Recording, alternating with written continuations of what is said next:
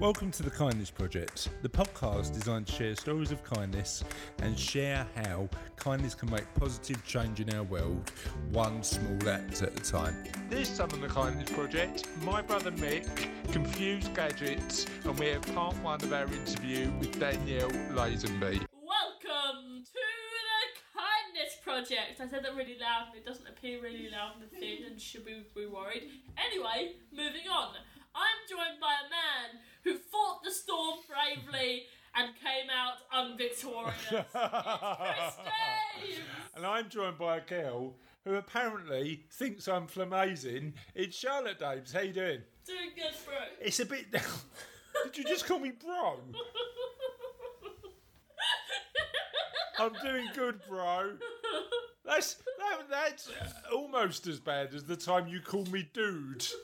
It's all good, dude. I'm doing good, bro. Would you rather call you man? There is a guy at the gym, actually, Mick, who every time he sees me, calls me, "How you doing, brother?" And I was like, "Do you know my name?" You know when you sometimes turn around and go, "All right, pal, how you doing?" And the only reason you say it is because you can't remember their name. Seeing you like 2 times every week for the past, God, 2 years? How you doing, mate? How you doing, pal? So Mick, if you do listen to the podcast, which you may do you actually know my name, mate, or what? Don't know. So this week's question of the podcast is very, very interesting because it is, what's your favourite kitchen gadget? And you said spoon. Spoon.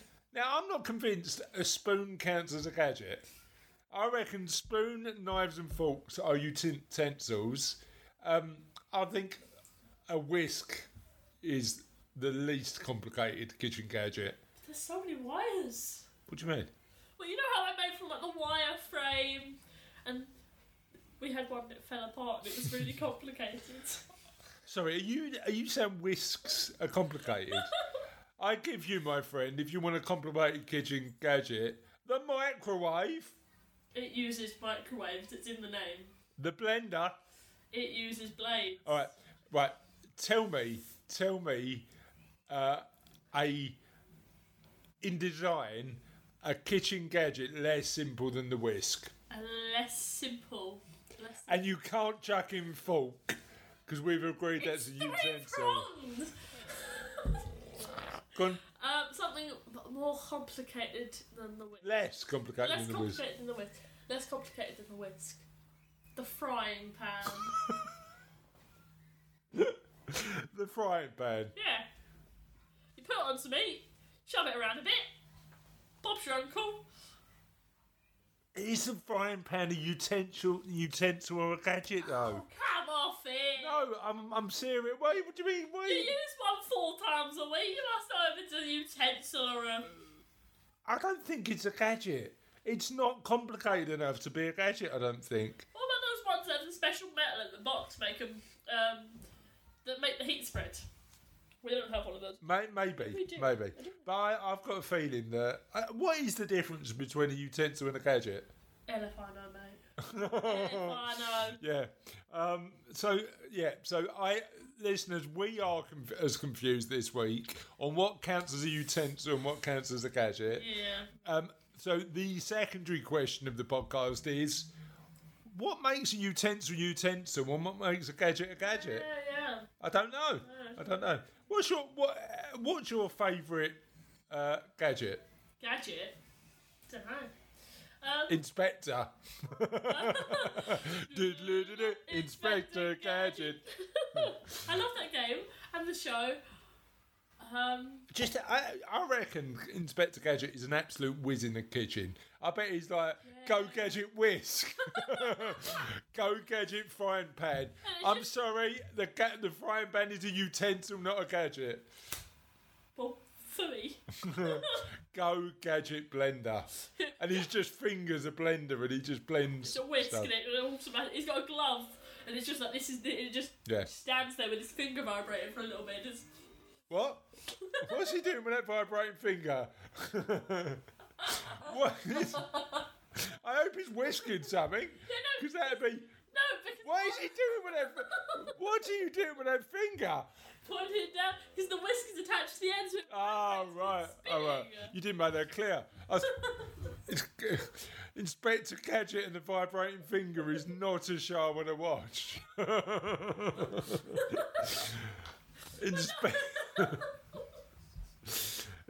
Go, Gadget, go, doodly,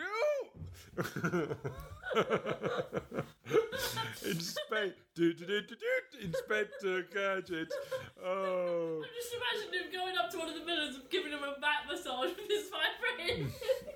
Is that what you were thinking, a back massage? Yeah. Your mind's cleaner than mine. Anyway, if you'd like to tell us what your favourite gadget is, apart from Inspector, and specifically for the kitchen, you can get in touch with us on doodle-doo-doo, Holler Kindness, doodle-doo-doo, on Twitter. Or Facebook, The Kindness Project. Or you can send us an email, holler@thekindnessproject.co.uk. Just keep your finger to yourself. Anyway, you can get in touch with us on all the usual methods, including www.inspectorgadgetsfinger.co.uk. So www.thekindnessproject.co.uk. And on that note, before we offend every single Inspector Gadget fan and every single listener, should we get on with the show? Yes. Right, so I want to share a little story with you. It's a story of a lady who lives in Havering, near us. And it's the story of a lady called Danielle Lazenby. And is that your mobile? Having a long 4:45. 4:45. Right, and the story is about a lady called Danielle. And Danielle is an amazing lady. And the story was in the the Romford Recorder, which is our local paper. And it says, Raynham cancer survivor delivers presents to 28 children's hospices dressed as Christmas elf. A Raynham woman drove more than 2,500 miles this Christmas to deliver nearly 1,800 gifts to children's hospices across the UK. From December the 20th to Christmas Eve, Danielle Lazenby from Raynham was Santa's elf as she travelled to 28 children's hospices with Christmas presents. She told the Recorder, "It went better than I ever could have imagined. The traffic was so kind, so I was be able to spend time in each hospice with the staff and the kids, who were absolutely amazing. 26 sacks of presents to be sent by post, but I've received sincere thanks from the hospices I couldn't visit and gratitude from the 28 I did. Danielle was inspired to visit the hospices after she battled breast cancer in 2016. She said the smiles on the children's faces were so heartwarming." Now that is an amazing act of kindness. Yeah. And I'm going to move straight on from good news to the introduction to the guest. Because the guest this week is Danielle. Hey! Shall we listen to the interview? Yeah. Danielle, thanks for coming on and chatting to me on the Kindness Project. It's really nice to invite you on. And I saw your story in our local area's Facebook group, which typically isn't the most positive Facebook group in the world. But your story shone out as something that we wanted to share. Normally it's just moaning about parking and stuff like that, but your story was really good.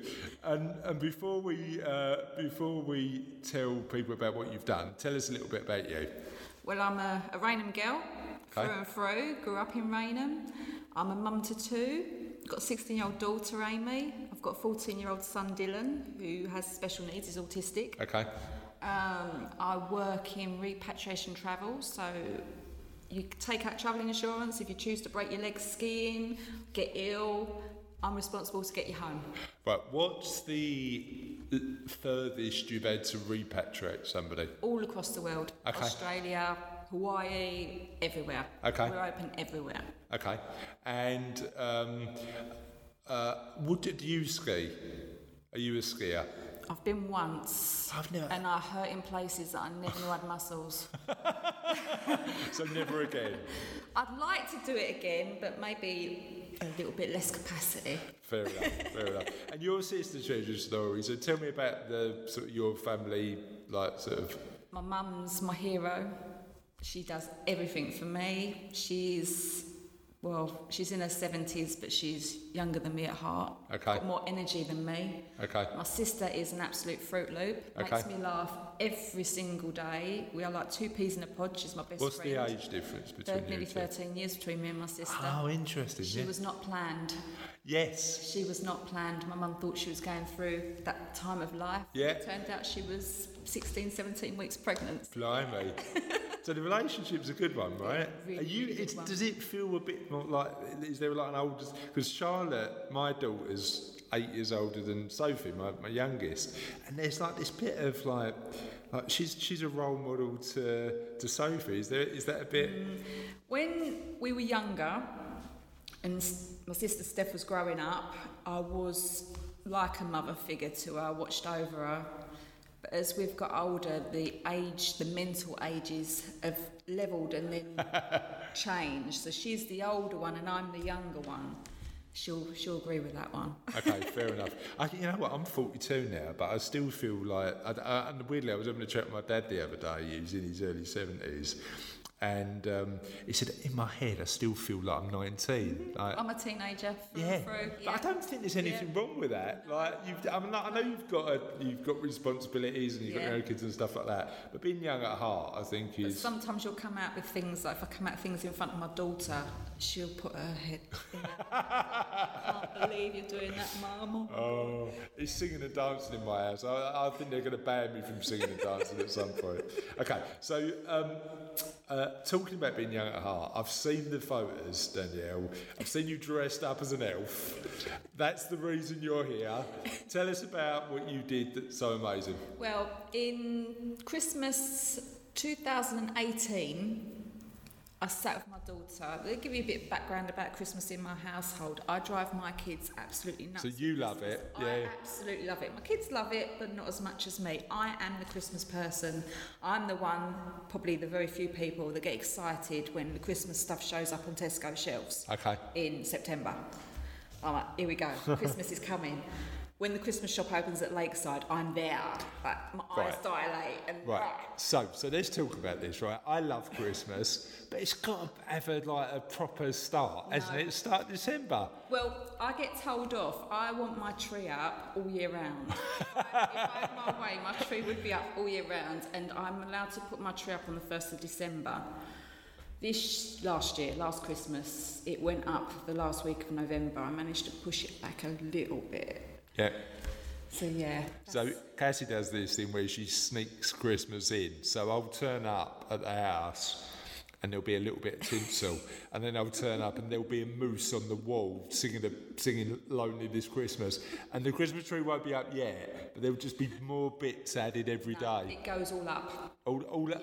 Yeah. Normally when the kids are at school, I've got the house and I can do it all properly myself because I'm very particular about my tree. Okay. Although I did, going into a different story, I fostered some kittens in the middle part of last year. Had to hand rear them. Okay. They were orphans. And my tree looked beautiful when I first put it up, but by the end of Christmas, it looked a complete wreck. Because of the cats? The kittens did like to go up the tree. Oh, no. And rip everything off the tree and eat the tinsel. So you've spent the time doing making it immaculate, and they're just. I do get quite abrupt. Okay. My daughter helps me. I'm like, doesn't. So. You love Christmas. When does it? Right. So when does the Christmas tree go up in your house? 1st of December. Okay. Normally, yeah. Yeah. Okay. And then obviously down by the 6th because I'm not into bad luck or anything. But if it was up to you, you'd have it sort of mid-September. All year round. Just don't take up. It's a weird one. I helped out. You know the Christmas float. lot that goes around. So I helped out the one in the one that Hornchurch Round Table do. So I was out just collecting money. It's amazing what power a high-vis jacket gives you, because you turn around. Like, I wouldn't walk up to somebody's house normally and go, give us some cash. No, but high-vis and a Santa hat, and you don't mind doing it. So we raised, I don't know, that was about $5,000 we raised in the end, in about 7 days. But seeing the kids come out for that was amazing. Yeah, it was really, really good. And I was out with the Round Table guys yesterday and said to them, you should just do that all year, because that'd be quite good fun. It's sitting on one of the sleigh's sitting on one of their drives at the minute. Well, that's an idea. You can change it. The sleigh is a sleigh at Christmas. You could do an Easter one with the Easter bunny. Could do. Yeah? Could do. Through the year. Halloween one, yeah. Halloween one. Valentine's one. A Hawaii Hulu one for summer. Could do. Could do. Just keep on changing the sleigh. I like it a lot. So, saying that me in a grass skirt just don't. No, that definitely won't work. So tell me a little bit about your trip, because Christmas 2018. You're sitting with your daughter. Yeah. And I said, Christmas is great, it's so magical. I said, wouldn't it be great to be Santa? And just off the cuff, why don't you be Santa? You silly girl, how can you deliver presents to all the children worldwide? It's impossible. And she went, well, it hasn't got to be worldwide, she'd narrow it down. So my brain starts ticking, and I'm thinking, right, hospitals. You see a lot of adverts go out where they need donations, Christmas present donations. But you never hear about hospices. So then the phone came out and I googled UK children's hospices, and it came up to 54. 54, that's doable. Yeah. And it just took off from there. I didn't care where in the UK they were. I thought, there's 54, I can get 54 hospice presents worth. Not a problem. Yeah. And it all went. And did you buy the presents yourself, or did you fundraise, or? Both, a bit of both. A friend of mine has an annual party. Okay. That involves City Airport staff. And he had an Easter one, and I mentioned to him what I planned on doing, and he donated, I think it's nearly £800 he donated to me for that. Then I set up a GoFundMe page, but for some reason GoFundMe shut it down. Oh no. So I replaced that with a Facebook fundraising page, and that raised quite a bit, nearly £700 I believe. Okay. Yeah, but I paid a lot out of my pocket as well. Okay. When I knew I was going to do it, my mum was in Tesco's in the January after that Christmas, buying all the wrapping paper that had been reduced. We're stocking up on wrapping paper. Yeah. And what did you get presents-wise? Because you're buying it for people you don't know, right? Yeah, I got a mixture. I got a lot of colouring books with crosswords in there for the older children. A lot of teddy bears. What else did I get? Some light-up things, novelty toys, 200 little teddy elves that my mum wrapped up, and she was not impressed. She wasn't impressed. Yeah, it's quite a mixture. Colouring pencils.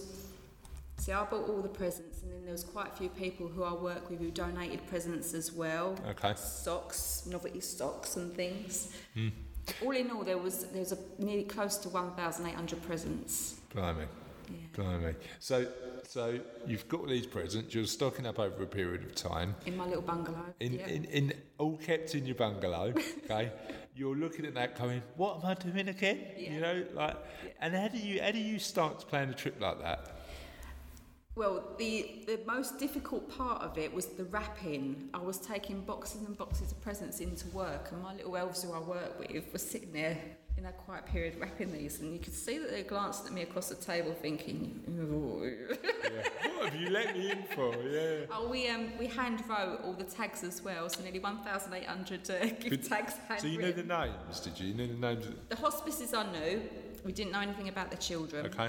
There's a charity called Together for Short Lives who put me in touch with the hospices.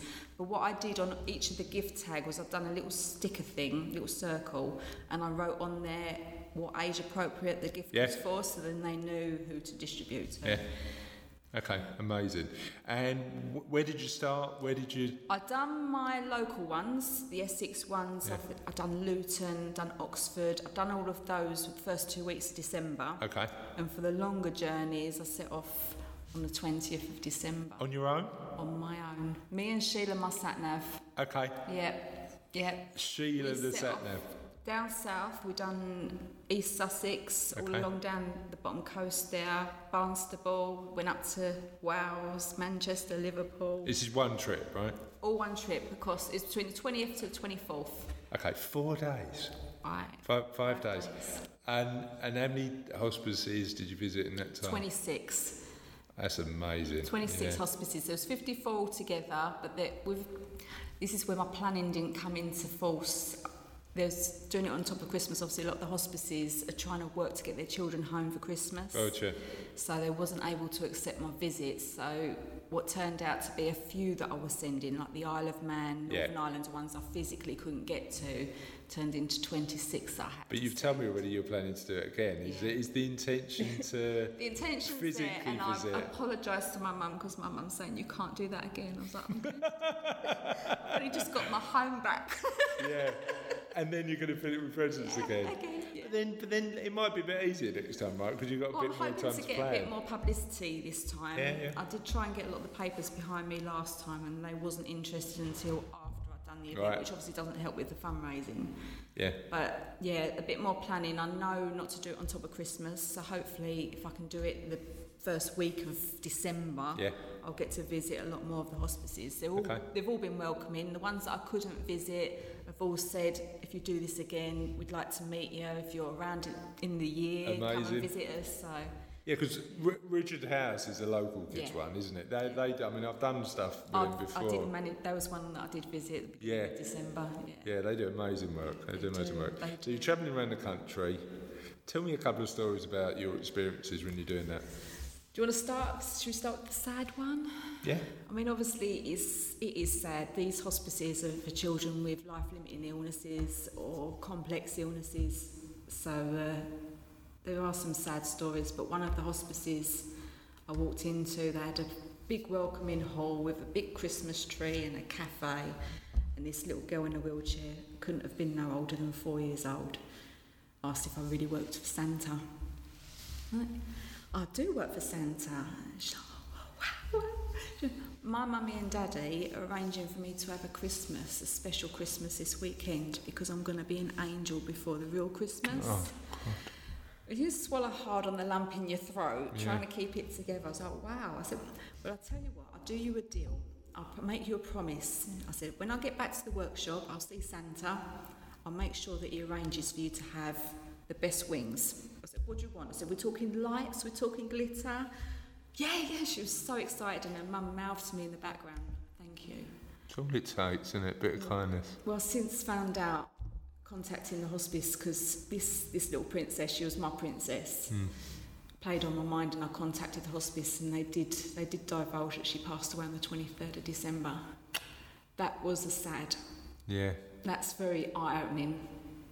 But I think that just simple act of kindness, just giving somebody a tiny bit of hope, is amazing. Yeah. Yeah, it's tough. The thing is, it's interesting because I think you go through these experiences and you learn a lot about how lucky you are. I mean, like you've got kids and you think like my two are 16 and 8, and you go, I've never experienced anything as sad as that. No. I've been surrounded by that. I've lost a little cousin of mine had a very aggressive form of brain tumour a few years ago. She died, she was 2.5, I believe. And I've lost another cousin at 13 years old, and one of my good friends, she set up her charity in memory of her son, Mitchell's Miracles. He passed away at age 7 of neuroblastoma, and it's surrounded. It's all around you. Yeah. It's so sad. Yeah. But then what it takes is people like you to just go and give a bit of hope to people. And the hospice staff, they're absolutely amazing. Yeah, incredible. Absolutely amazing. They've been so welcoming to me, and seeing them with the children, they are amazing people. So I'm training for the marathon at the minute, so I'm doing the marathon for St Francis. Oh, wow. It was funny though, because I was out on Monday and got about 7 miles into my run, and it started pouring rain, and like the wind was, and the Uber button on my phone has never like looked more attractive, and I almost got an Uber back, right? So running along, got 10 miles in, and again, pouring rain, wind, nearly didn't, got 11 miles in, the bus came along and I almost jumped on the bus. But then you go, look, I'm lucky enough to be able to be fit and healthy enough to raise some money for people who need it. And that's why I think you've got to do stuff like that. Yeah. So yeah, how often do you think about that? A lot. Yeah? A lot. I do think about it a lot. Mm. And tell me about one of the happy stories. Oh, one of them, there's quite a few. The happiest story was when I actually got my elf costume cleaned. You know, you're wearing it for so many days, you're thinking, I'm going to start smelling a little bit, and there's only so much deodorant you can mask it with. Yeah. But one of the... When you're walking into an hospital and they go, look, can you come in the other entrance? Open the windows. No, there's I stayed in a castle. One of my hotels that I stayed in was a castle. Amazing. It's amazing. But the staff, she took it to be cleaned, bless her. So I was quite relieved with that.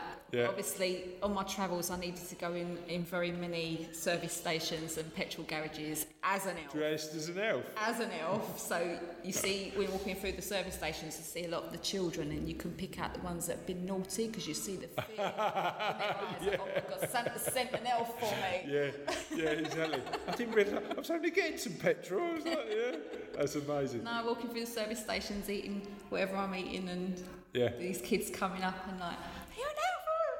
Love that. Absolutely love that. I did have an occasion with my elf, little mishap with my elf costume. And like you're saying about the rain and the wind, it was quite rainy and windy when I chose to set off for this journey. And as I got out of the car, my elf hat blew off. So I'm chasing it down the car park, and when I actually got into the hospice, they said, I had to ask my colleague, I swear I just saw an elf running across the car park. Yeah. Did I dream that, or was that an actual thing that just happened? Yeah. You managed to catch the hat, though. I did. Did you catch the hat before it landed, or did you? Oh, amazing. Yeah, it was a little bit dirty, but yeah. And what was the apart from going into petrol stations dressed as an elf, what was the biggest challenge about the trip? I got sent the driving. Yeah. Because you're on the road all the time, right? Driving. I had my music plugged in. Yeah. Obviously, my playlist is going, and I'm loving it. But we had really bad weather that time. Yeah, I remember. Yeah. And the amount of flooded roads. Right. And they're not closed off, and you hit them, and you think, right, you're hoping that your car turns into some sort of speedboat and goes through it without any problems. Yeah. That was the hardest bit. The first few days with the rain and the flooded roads, that was the worst. Yeah. So that was Danielle. The first part of Danielle's story. First part. Second part next week. What did we think? She was good. She was good, yeah. Should we get on with the end of the show? Go on, then. 'Tis the end of another podcast. It is the end of another podcast. And last week's question of the podcast next week was... What's your favourite Bulldog card game? And what's yours? Did we mention yours? Game of Life and Uno. Inspector Uno. And you weren't alone, because Sharon Adkins said Uno. Loretta Jane Rutherford said Uno. Ben Fox said his favourite ball game, and a good one, Mousetrap. Oh. Sean Acton said Risk. He spent, I like Risk, many a Sunday evening playing Risk. Tamsin Kane said Monopoly. Andrew Berwick said Cards Against Humanity. Not one for the kids there, but a good card game all the same. Al McCann said, that's a very risky question. I'll have to give it some thought. Richard Jones just went pie face. Just pie face. And Roberta White said Scrabble as long as it has brow. And donuts. What's donuts? I've never heard of donuts. Have you? No. So they were the ones that got mentioned on Facebook, and we had a few from Twitter. Just while I'm looking at Twitter, what's the worst ball game you've ever played? Don't know. See, when I get into a board board game, I get into a board game, but if I don't get into it, I just forget it. So on Twitter, Eve Keith had another nomination for Monopoly. So did Tony Slimmins. And Alan Chaplin said, for a board game, chess. For a card game, bridge, old school. And Robert Cochrane said, I like playing whist. It's a card game. And I like sevens. And that, my friends, is the end of another podcast. See you next week. Bye.